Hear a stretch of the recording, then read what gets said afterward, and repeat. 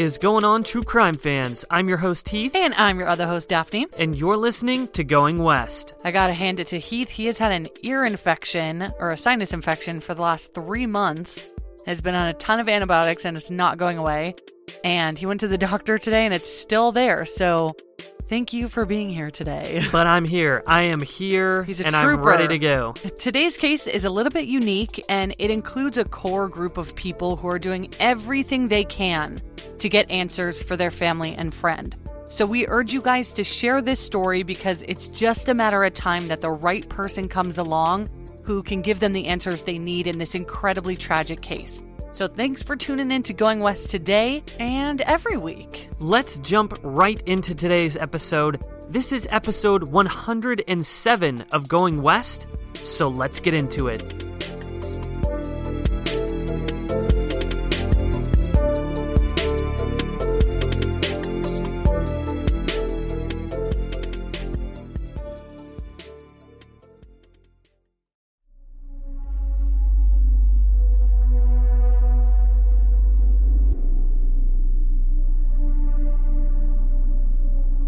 In April of 2016, a hardworking single mother disappeared after running a seemingly quick errand one night in San Francisco.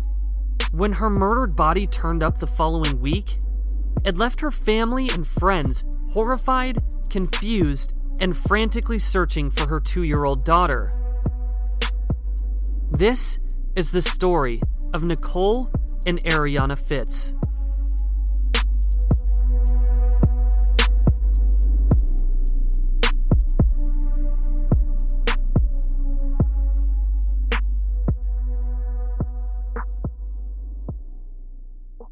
Nicole Fitz, who went by Nikki, was born in Los Angeles, California in the mid-1980s, and she was incredibly loved and described as very energetic and bubbly, but she also kind of had a shy side. She was the second of 3 girls. Her older sister is Catherine, then Nikki was born, and then came Contessa, who goes by Tess. From a young age, Nikki always wanted to help people and make the world a better place, so she developed a big interest in becoming a teacher, and she was always that student who was very respectful in class and was known to be kind of a teacher's pet, which her sisters loved to poke fun at her for.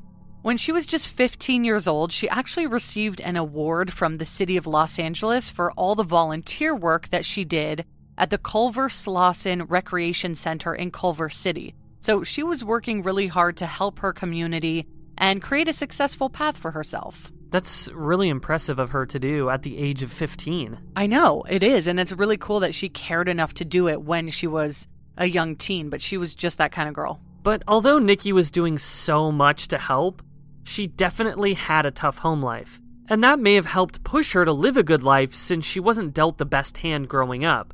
But she made the most of it and did everything that she could to come out on the other side. Her mother passed away when she and her sisters were just teenagers, so they went into the system and were split up. But despite this, they all made sure to keep in contact and remain close to each other.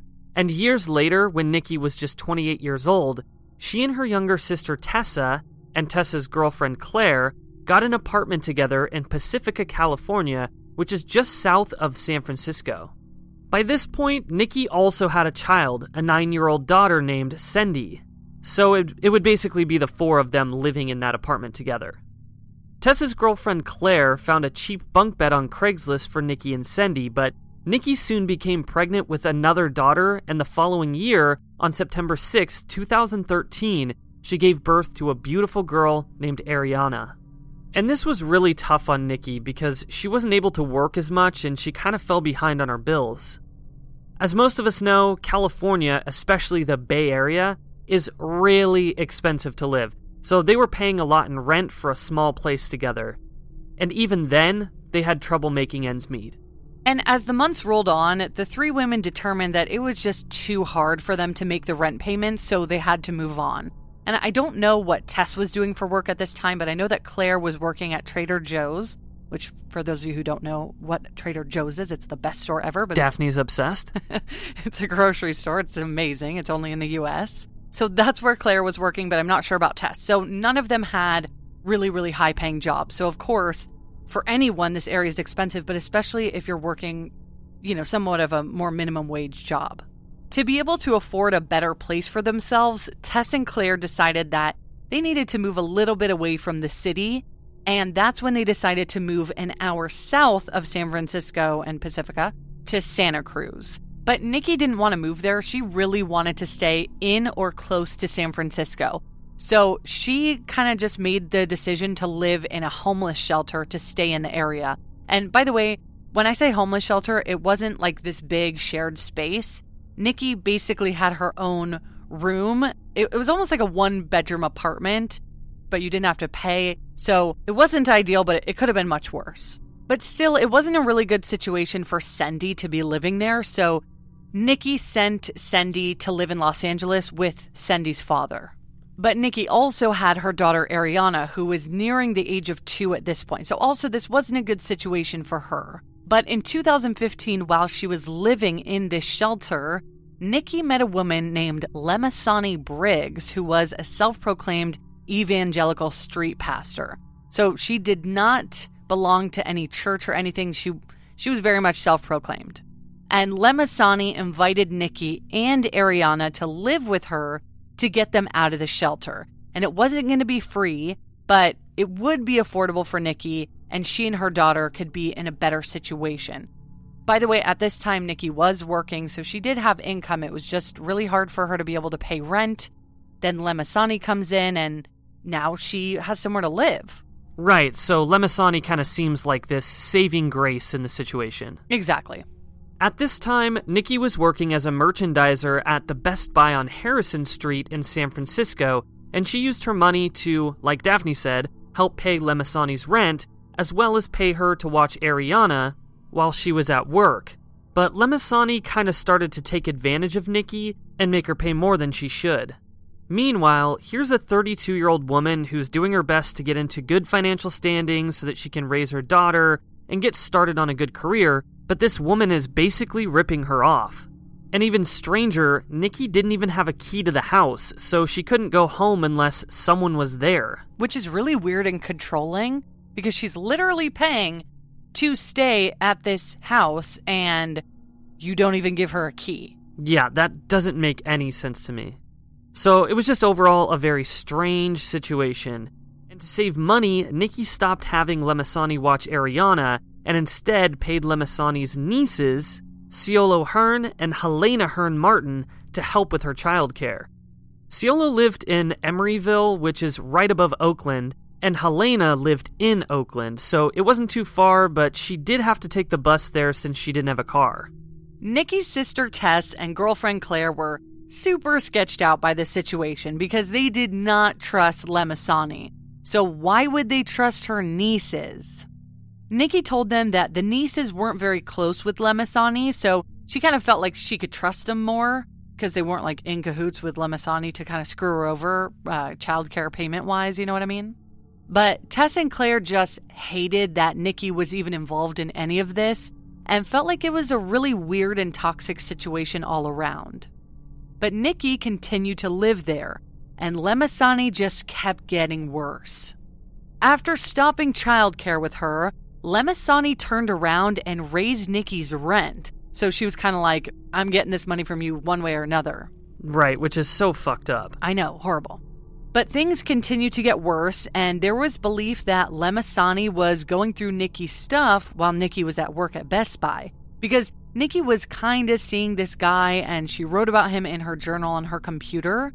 But Lemasani texted Nikki once and called her all these really hurtful and awful names, and even brought up this guy that she was supposedly kind of seeing. So Nikki told Tess and Claire that she only could have known this if she went through her computer. And this was kind of the last straw. You know, from high rent to snooping and inappropriately texting her rude things. Tess and Claire literally went to physically get Nikki out of that house for good, and they did. After driving all the way to San Francisco from Santa Cruz and even calling the local police to back them up in case Lemasani acted out in anger, they were successfully able to grab most of Nikki's things and rush out of the house. But Lemasani kept texting Nikki horrible and harassing things, including, "Bring my baby back here," regarding Ariana, And just to be clear, this woman hadn't known Ariana for very long at all, and she was certainly not Lemessani's baby. But Ariana was so adorable and had such a great personality that Lemessani became seemingly obsessed with her after all of those times of watching her while Nikki was at work. But Nikki's situation didn't get easier after leaving, and it almost became more difficult because although she was out of this toxic environment, she now had to commute nearly 2 hours to work each day and had to sleep on friends' couches. Nikki was really determined to get through this hard time, and she didn't even make her business anyone else's. Like, none of her coworkers knew what was going on. She never complained, and she always went to work with a good attitude, despite all of her intense struggles. Not to mention, while all this was going on, she was also fighting for custody for Cindy, her other daughter, because Cindy's father was neglecting her, and she was actually put into Child Protective Services. So when Nikki did get a day off, she would spend it going down to LA to be in court. And the only person that Nikki really told about all this was one of her coworkers and good friends, Michael. He would do a lot, and he even went with her to LA when she needed to go to court so he could help support his friend. He was just really, really awesome like that. But luckily, eventually, Nikki did confide in another coworker, Goyette Williams, who actually had space for both Nikki and Ariana with her at her mom's house. So finally, things were turning around. Nikki would have a great place to stay with her daughter, and they'd be close to work because Goyette lived in San Francisco. So while these changes were happening, it was March 2016, so about 4 months after leaving Lemessani Briggs' house, and Ariana had been staying back and forth between Ciolo and Helena's while Nikki couch surfed. We can't be sure that Ariana was with them all of these 4 months, and no one in Nikki's family knew this information either, but Ariana definitely spent the majority of her time there while Nikki figured out their housing situation. However, when Nikki explained to them that she was going to be picking up Ariana and taking her to their new home in March, things got really weird. And just so no one thinks Nikki was neglecting her daughter, she did see her during this time, of course. They just weren't really living in the same place full time, and this was actually to benefit Ariana, so she didn't have to go back and forth very much. But as soon as Nikki was moved into Goyette's place, she planned to have Ariana with her. In mid to late March, they told Nikki that they were at Disneyland with Ariana. And this was very odd because Disneyland is in Southern California, so about 6 hours away from San Francisco. And neither Ciolo nor Helena asked Nikki if they could even take her there. And yet, suddenly, they're supposedly there?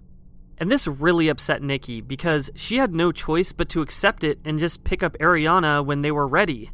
Since she was about to get settled into her new place with Goyette, she told Helena and Ciolo that she would be picking up Ariana for good by April 3rd after she got settled in. About a week later, on April 1st, 2016, Nikki headed to work at Best Buy and planned to hang out with her sister's girlfriend Claire afterwards since Claire had a job interview in San Francisco that afternoon. That day, Claire had to cancel plans, so Nikki went out with her good friend Michael Jacobo instead. The two hung out at the mall, and then they headed to Pizza Hut so Nikki could grab a pizza for her new roommate and coworker Goyette. And this was a very Nikki thing to do. She didn't have a lot of money, but she loved doing small favors and nice things for people that she really cared about. On their way to Pizza Hut, they were about to pass a 7-Eleven when Nikki asked if Michael could pull in so she could hit the ATM. And she actually withdrew $600, but she didn't explain to Michael what it was for. So maybe he thought this was for rent money for Goyette, or maybe it was for something else, but he didn't really pry or question it. Then they headed to Pizza Hut, grabbed a pie, and Michael dropped Nikki off at her new apartment in Bayview, which is a San Francisco neighborhood. While she and Goyette were on the couch watching a movie and eating said pizza, Nikki got a phone call. After she got off the phone, she explained to Goyette that she was going to head to a BJ's restaurant, which is an American restaurant and brew house, to meet up with her babysitter, and that she would be back before the movie ended. And she actually said she would just be back in a few minutes. According to Goyette, she said that her babysitter was upset and she needed to see if everything was okay. She wasn't going to eat dinner at the restaurant, but was just going there to meet her babysitter for a few minutes before coming back. But Nikki never came back that night, and the next morning, she still wasn't home. But Goyette had a text from Nikki that came in late the night before at about 12:45 a.m. that explained that she was headed to Fresno with her friend Sam. This was odd for a few different reasons. First of all, Goyette had never heard her talk about anyone named Sam, and they were pretty good friends, so it's weird that Sam never came up. Also, why was she going to Fresno, and how was she getting there? Fresno is about 3 hours southeast of San Francisco, so she was going there super late, and Goyette just couldn't understand why. And Nikki had to work the next day. Then, even weirder, Nicole had also posted to Facebook the night before at about 1:13 a.m. saying, "Spending time with my 3-year-old, need this break." One sentence, no punctuation, except a period at the end, and break was spelled B-R-A-K-E and not B-R-E-A-K. So, different kind of break. This was extremely odd to Nikki's friends and her family because not only was Nikki a fanatic about spelling and grammar, but her daughter Ariana's half-birthday had just come up a few weeks prior, meaning that she was newly 2.5 and not 3. So obviously that's really weird because she knows how old her daughter is. And then the whole thing about the misspelling is weird because she doesn't do that. But then going back to the whole Sam thing, Michael, when he found this out, he hadn't heard this name either. And so he went to Nikki's Facebook and looked at her friends, and she didn't even have a Facebook friend named Sam.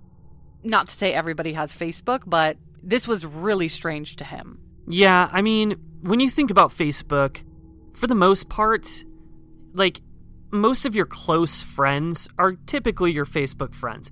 I mean, like you said, some people don't have them, but I would say 99% of the time, your Facebook friends are like your close friends are also Facebook friends with you. I think that all the time because every time I do go on Facebook, I see all these people that I knew a person who knew them in high school, you know? So there's just a point where you add everyone because you know of them. So Facebook is that thing. Maybe not Instagram. If she wasn't following a Sam on Instagram, that would maybe be different. But still, you're going to drive to Fresno, 3 hours away. She has no connection to Fresno at this point.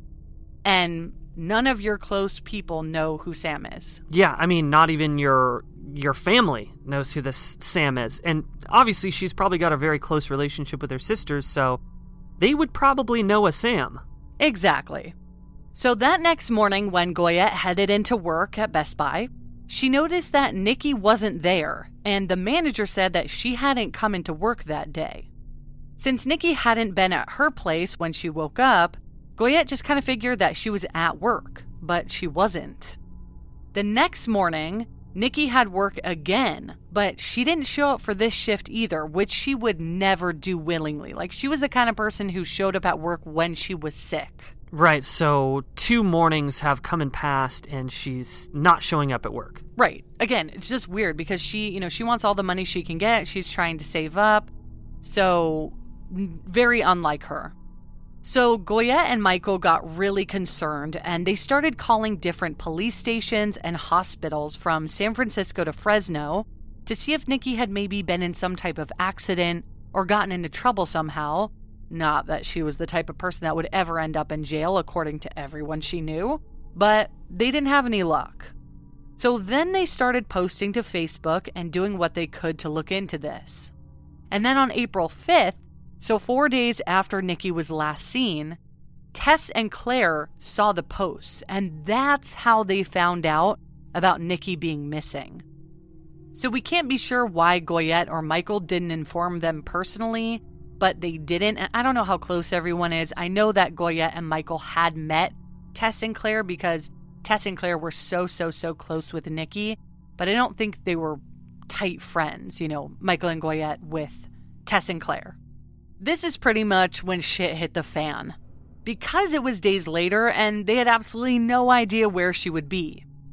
After learning that Nikki had withdrawn money and knowing she was trying to get Ariana back, Tess and Claire worried that she took out cash to give to Helena and Ciolo, then went to meet up with them to meet and do the switch, and then something bad happened to her there. As if Helena and Ciolo were maybe holding Ariana hostage in some way? Yeah, that's kind of where their minds were going.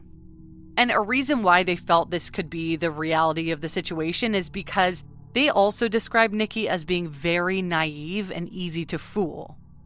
But hoping that everything was fine and wanting to take the proper steps, Tess and Claire reported Nikki missing with the San Francisco Police Department. And even Nikki's older sister, Catherine, flew up from San Diego to be there to figure out what happened to Nikki.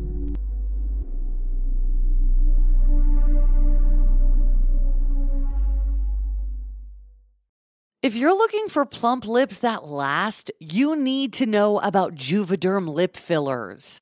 With Juvederm Volbella XC and Juvederm Ultra XC, your lip look, whether it's subtle or bold, can last up to 1 full year with optimal treatment and no additional maintenance. Find a licensed specialist and see if it's right for you at Juvederm.com today. That's JUVEDERM.com. Add fullness to lips in adults over 21 with Juvederm Volbella XC or Juvederm Ultra XC. Do not use if you have severe allergies or a history of severe allergic reactions, or if you are allergic to lidocaine or the proteins used in Juvederm. Tell your doctor if you have a history of scarring or taking medications that decrease the body's immune response or that can prolong bleeding. Common side effects include injection site redness, swelling, pain, tenderness, firmness, lumps, bumps, bruising, discoloration, or itching. As with all fillers, there's a rare risk of unintentional injection into a blood vessel, which can cause vision abnormalities, blindness, stroke, temporary scabs, or scarring. For full important safety information, just visit Juvederm.com. If you thought the only way to get a more defined jawline with natural-looking results was through surgery, think again. Juvederm Volux XC is a non-surgical injectable gel filler that improves moderate to severe loss of jawline definition and can help you achieve natural-looking results with little downtime. Even better, this improved definition lasts up to 1 year with optimal treatment, no maintenance required. Improve jawline definition for a smooth, sculpted look with Juvederm Volux XC. For important safety information and to find a licensed specialist, visit Juvederm.com. That's JUVEDERM.com. Not for people with severe allergic reactions, allergies to lidocaine, or the proteins used in Juvederm. Common side effects include injection site redness, swelling, pain, tenderness, firmness, lumps, bumps, bruising, discoloration, or itching. There's a risk of unintentional injection into a blood vessel, which can cause vision abnormalities, blindness, stroke, temporary scabs, or scarring. Talk to a licensed specialist to find out if it's right for you. Looking to save on delivery? DashPass is your door to $0 delivery fees and more on DoorDash. And right now, using code GOINGWEST24, you can get 50% off up to $10 value when you spend $12 or more after signing up for DashPass. Subject to change, terms apply. Daphne and I use DoorDash constantly to order lunch or dinner or even groceries. And that's why we love using our DashPass, because it's the most affordable way to get anything in your area delivered right to your door. I mean, come on. DashPass pays for itself in 2 orders on average, making delivery even more worth it. And that's why we use it so often. And it also gives you special access to exclusive promotions and member-only menu items, all for just $9.99 a month. Get more from delivery for less. Sign up for DashPass today, only on DoorDash. Use code GOINGWEST24 to get 50% off up to a $10 value when you spend $12 or more after signing up for DashPass. Subject to change, terms apply. Hey, it's Kaylee Cuoco for Priceline. Ready to go to your happy place for a happy price? Well, why didn't you say so? Just download the Priceline app right now and save up to 60% on hotels. So whether it's Cousin Kevin's Kazoo Concert in Kansas City, go Kevin, or Becky's Bachelorette Bash in Bermuda, you never have to miss a trip ever again. So download the Priceline app today. Your savings are waiting. Go to your happy place for a happy price. Go to your happy price, Priceline.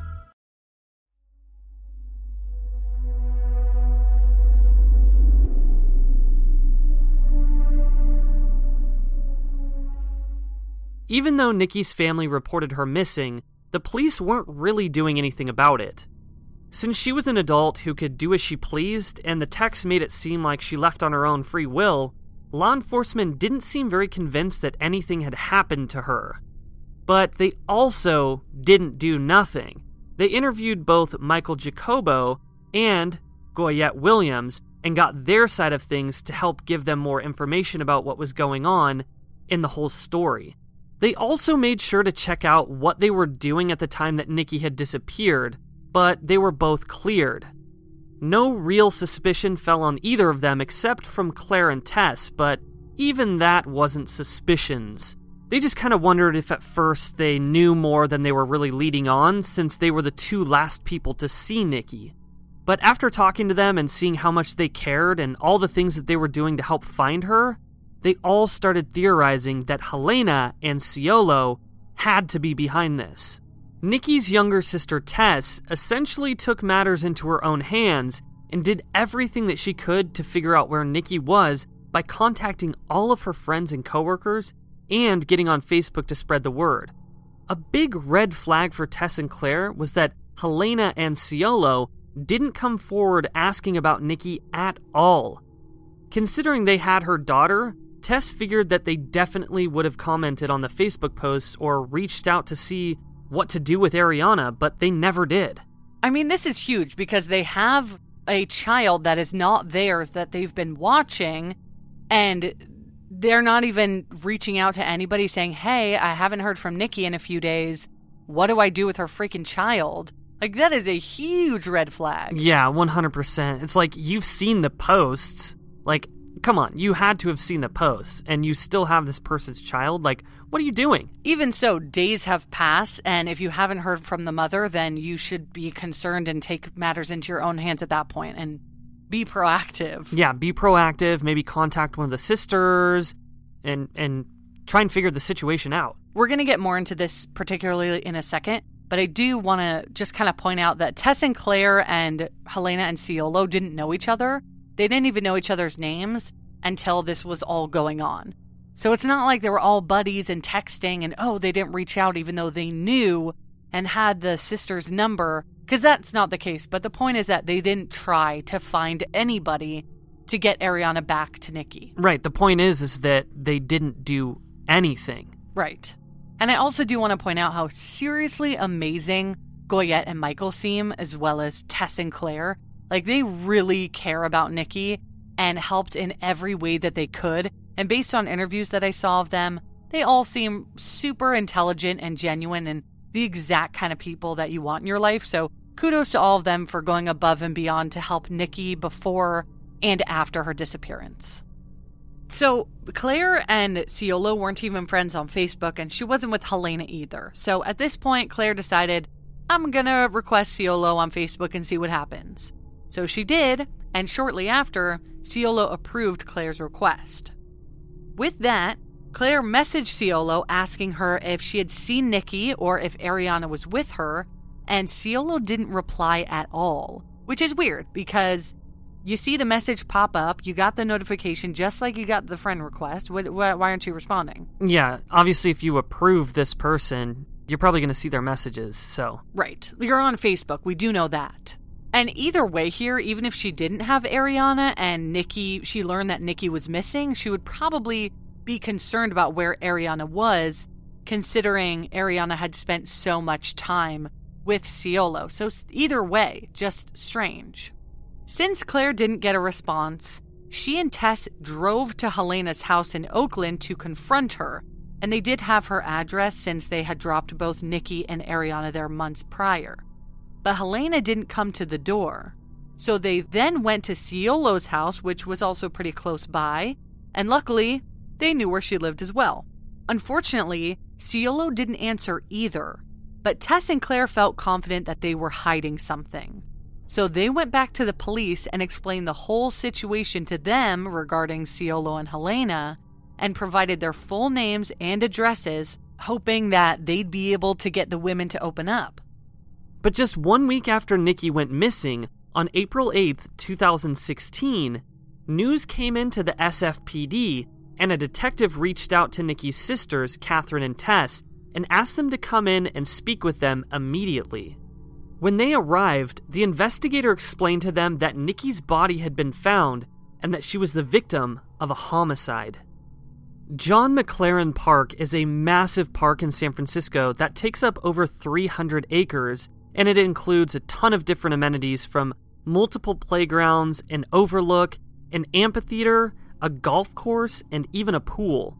So it's a very beautiful place to spend a nice sunny California day.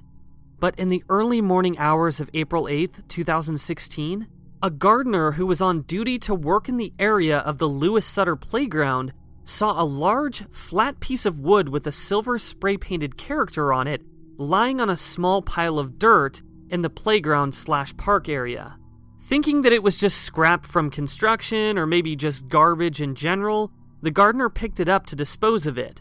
But when he did, he noticed the body of a woman underneath in a shallow grave in the dirt.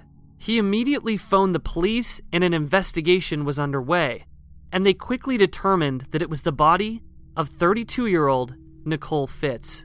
And creepy enough, this park has seen multiple body dumps over the years. And I feel like this makes sense just because it's such a large metropolitan area, and I feel like crime rates are a lot higher in these areas.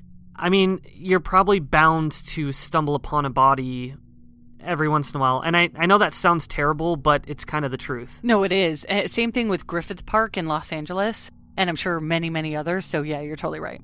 And by the way, this particular area of the large park is only about 2 miles from the apartment that Nikki was staying at in Bayview. So not far at all, about a 10-minute drive. So police have not released Nikki's cause of death, but we do know for sure that it's being ruled a homicide due to the fact that she was buried in a shallow grave. I mean, that's an obvious sign in itself. That her body was attempted to be hidden by the wooden board, as well as her cause of death, whatever that may be. So this case took a huge turn because now not only is there the huge question of who killed Nikki, but also, where the hell is Ariana? The first obvious place to look for police was to check Ariana's birth father's house and also Nikki's other daughter Cindy's father to see if maybe either of them had anything to do with Ariana's disappearance. Police questioned Cindy's father and found him to be very cooperative and concerned, and by all accounts, he had been in Southern California during the time of Nikki's murder, so he's out. Then police tried to locate Ariana's father, but they couldn't figure out who he was exactly, and it didn't seem that anyone in Nikki's life knew either. But from what police gathered from the various interviews that they did with Nikki's friends and family, they determined that the father didn't want anything to do with Ariana's life when he found out that Nikki was pregnant and never expressed any interest at all after she was born. Police also wanted to make sure Ariana wasn't at Goyette's house and wanted to see if there was any evidence there leading to more answers, since that's where Nikki had recently been living, but they found nothing. Then police quickly checked up on Helena and Ciolo Hearns and were quickly able to get search warrants for both of their homes. But they didn't find Ariana at either home. Police became even more suspicious of the sisters, particularly Helena, when they discovered that she shot and killed 20-year-old Dante Hebron, her fiancé/father of her 2-year-old child. She pled not guilty and only served 6 years in prison for the crime, and she was released about 9 years before Nikki's murder and Ariana's disappearance. Investigators had a really difficult time questioning Ciolo and Helena because they were both incredibly uncooperative and lawyered up right away. The annoying thing here is that if they are involved, they probably wouldn't be dumb enough to kill Nikki and then keep Ariana in their homes where neighbors could spot them. So yes, Ariana wasn't found in their homes, but it doesn't mean that they don't have her somewhere else. Yeah, exactly. I mean, think about it this way. If Helena has already killed someone in her lifetime, she's probably willing to do some other shady shit. Yeah, this is just, it's a very weird development. Another weird development, shortly after all of this went down, like we're talking within weeks, both Ciolo and Helena moved to Las Vegas, Nevada. They both grew up in Daly City, which is near San Francisco, but for whatever reason, moved to Las Vegas after Nikki's murder. And people move all the time and try out different states, even ask Keith and I, but it does seem a little bit suspicious that they picked up and moved.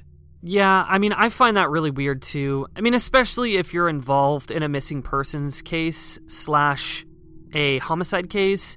I think moving is a very weird thing to do, especially, they lived in that area their whole lives and then they just decide to move all of a sudden. And also to give you guys a little more perspective as well, when I say supposedly because obviously she went to prison for it, but, when she killed Dante, she was just 18 years old. And when all this was going down, both Ciolo and Helena were in their late 30s. So a few years older than Nikki was. But then, of course, we can't forget about Lemisani. She still appears to be in the Bay Area, possibly San Francisco, according to her Facebook. And police did search her home in Daly City at this time as well for Ariana, but again, to no avail. Not that I don't think she's involved, but I think suspicion really does have to mostly fall on Ciolo and Helena, unless they're all three involved, because Ciolo and Helena were the last people to see Ariana, and they absolutely could have murdered Nikki or had someone else do it, and then dump her body in the park so they could keep Ariana for themselves. Because it truly does seem like all three of these women were obsessed with keeping Ariana with them and not giving her back. I mean, we have a lot of evidence of that. The Lemisani text when she said, "Bring my baby back," when Nikki had a really hard time getting Ciolo and Helena to meet up with her so she could take her daughter back. Like, they were all really, weirdly obsessed. Yeah, and Lemisani, she's sketchy, check. Ciolo and Helena, sketchy, check.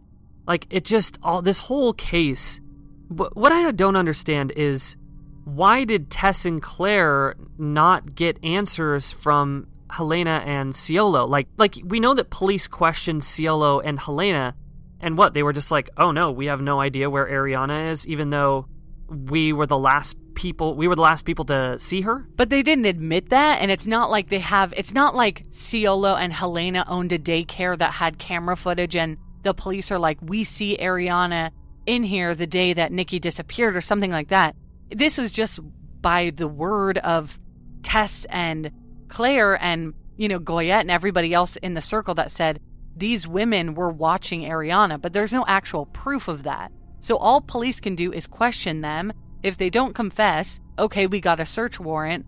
Ariana's not here. Okay, now what do we do? It's like, there's unfortunately not very much that the police can do until, a witness comes forward or somebody in Ciolo and Helena's circle comes forward and says they have her. You know what I mean? Yeah, and I totally understand that. I guess it's just really weird because it's almost as if we know who's done this, who's taken Ariana. We have 5 people who all believe the same thing, but there's no proof. It's just so strange. I know. That's why this case is so frustrating, because it's like all the pieces are right here, but we need the concrete evidence to put the nail in the coffin. But at the same time, again, there's 3 possible people that could be involved. It could be one of them, it could be 2 of them, or it could be 3 of them. So who is involved and who is not? After word of Nikki's murder spread, and Best Buy was informed of why she had been absent to work, the company offered a $10,000 reward to anyone who could provide information of Ariana's whereabouts. But no one has come forward with anything that's led police in the right direction. Nikki's family believes that someone wanted Ariana all for themselves, and that she's still alive today. It's also very possible that Ariana was taken out of the area well before Nikki's murder, and that even the whole Disneyland excuse was a way to buy Helena and Ciolo more time. Because Ariana hasn't been seen since February, and she was seen in Oakland, so over a month before Nikki's murder. And I totally believe that, because the whole Disneyland excuse is really weird. First of all, you're going to drive her 6 hours away to go to Disneyland for the day, which is really expensive. I don't know if these people can afford that or not, but I mean, that's like a big trip. That's like families save up for that kind of trip, You're not just going to go randomly take her there one day. And it does seem really sketchy, like, oh yeah, no, we're in Disneyland. Like, oh, are you sure you weren't going to Vegas to drop her off at your new house? Yeah, and I'm getting the same feeling. Like you're not going to drive 6 hours south and spend all that money to go to Disneyland with another person's child. That just seems so fucking weird to me. I don't know. Which would, it would go to show you how much they were really interested in Ariana, but still, I just don't believe that. And of course, police would have been able to figure this out if they looked at phone pings or, credit card records and all these things of Ciolo and Helena. I don't know if they did that. I couldn't find that information, and they're probably not releasing it, but just so you guys know, I couldn't find it. In 2017, a car that could be connected to Nikki's murder and Ariana's abduction was impounded. But no information regarding what they have or haven't found or who the car belongs to has been released. Yeah, that's the thing about unsolved cases is a lot of the questions that we have, we can't find an answer to because police aren't making it public. Right. Police, as well as Nikki's family, believe that Nikki and Ariana's cases must be connected. The FBI is also involved in Ariana's case, and Nikki's sisters truly believe that the police are doing everything they can to find out where she is and find the person or people who murdered their sister. Since this is still an open investigation, we weren't able to find information regarding who Nikki had spoken to on the phone that night, if, she still had cash on her when her body was found, or anything regarding her cell phone pings. But if anyone knows any information about who killed Nikki Fitz or where Ariana Fitz is, please call the San Francisco FBI office at 415-553-7400 or the tip line 833-3-PURSUE. When Ariana was last seen, she was 2 feet tall, weighed 45 pounds, and she's black with brown eyes and black hair. Today, Ariana would be 7.5 years old. There's an updated composite sketch that we posted on our social media along with photos of her at the age of 2. We really urge everyone, especially those in the Bay Area or in Las Vegas, to go look at the photos to help find Ariana Fitz and bring her home to her aunts who miss her dearly.